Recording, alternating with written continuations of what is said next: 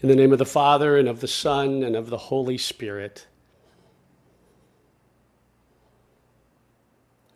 Eternal God, in the cross of Jesus, we see the cost of our sin and the depth of your love.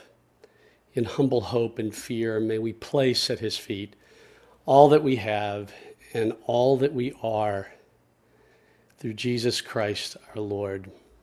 Amen.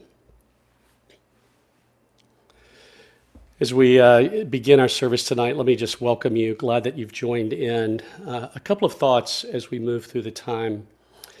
The author Brennan Manning once said that the question he believed Jesus would ask us at the end of time at his return was simply this: do you believe that I love you?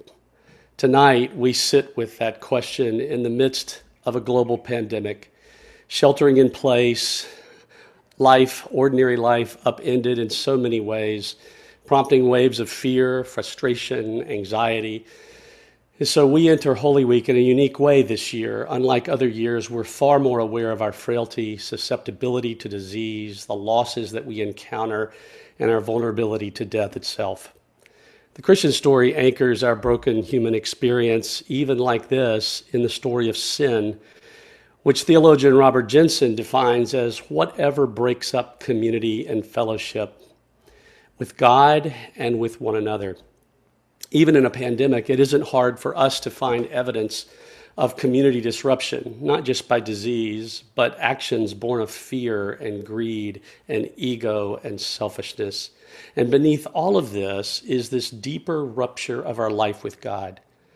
On Good Friday, that rupture reaches its fullest expression on the cross as religious and political leaders and ordinary pilgrims and citizens like ourselves say one thing of Jesus: crucify him. And so we see in Jesus' death God's own willingness to encounter the full force of human brokenness and sin and rejection of this rupture of relationship. Even Jesus himself will feel the tear within the Trinity when he takes the words of Psalm 22 to his lips: my God, why have you forsaken me? Jesus died as we die, bringing all that is wrong within our world and within ourselves into the space of his own life story and experience, not by adding to the rupture through his own actions, but by absorbing it that he might heal us, heal our world, heal the creation itself in death and resurrection. Jesus' story exposes a very dark truth about humanity that can feel quite disturbing, but at the same time, it exposes the bright truth about God, who loves us as we are, just as we are, and who in persistent love seeks and finds and saves.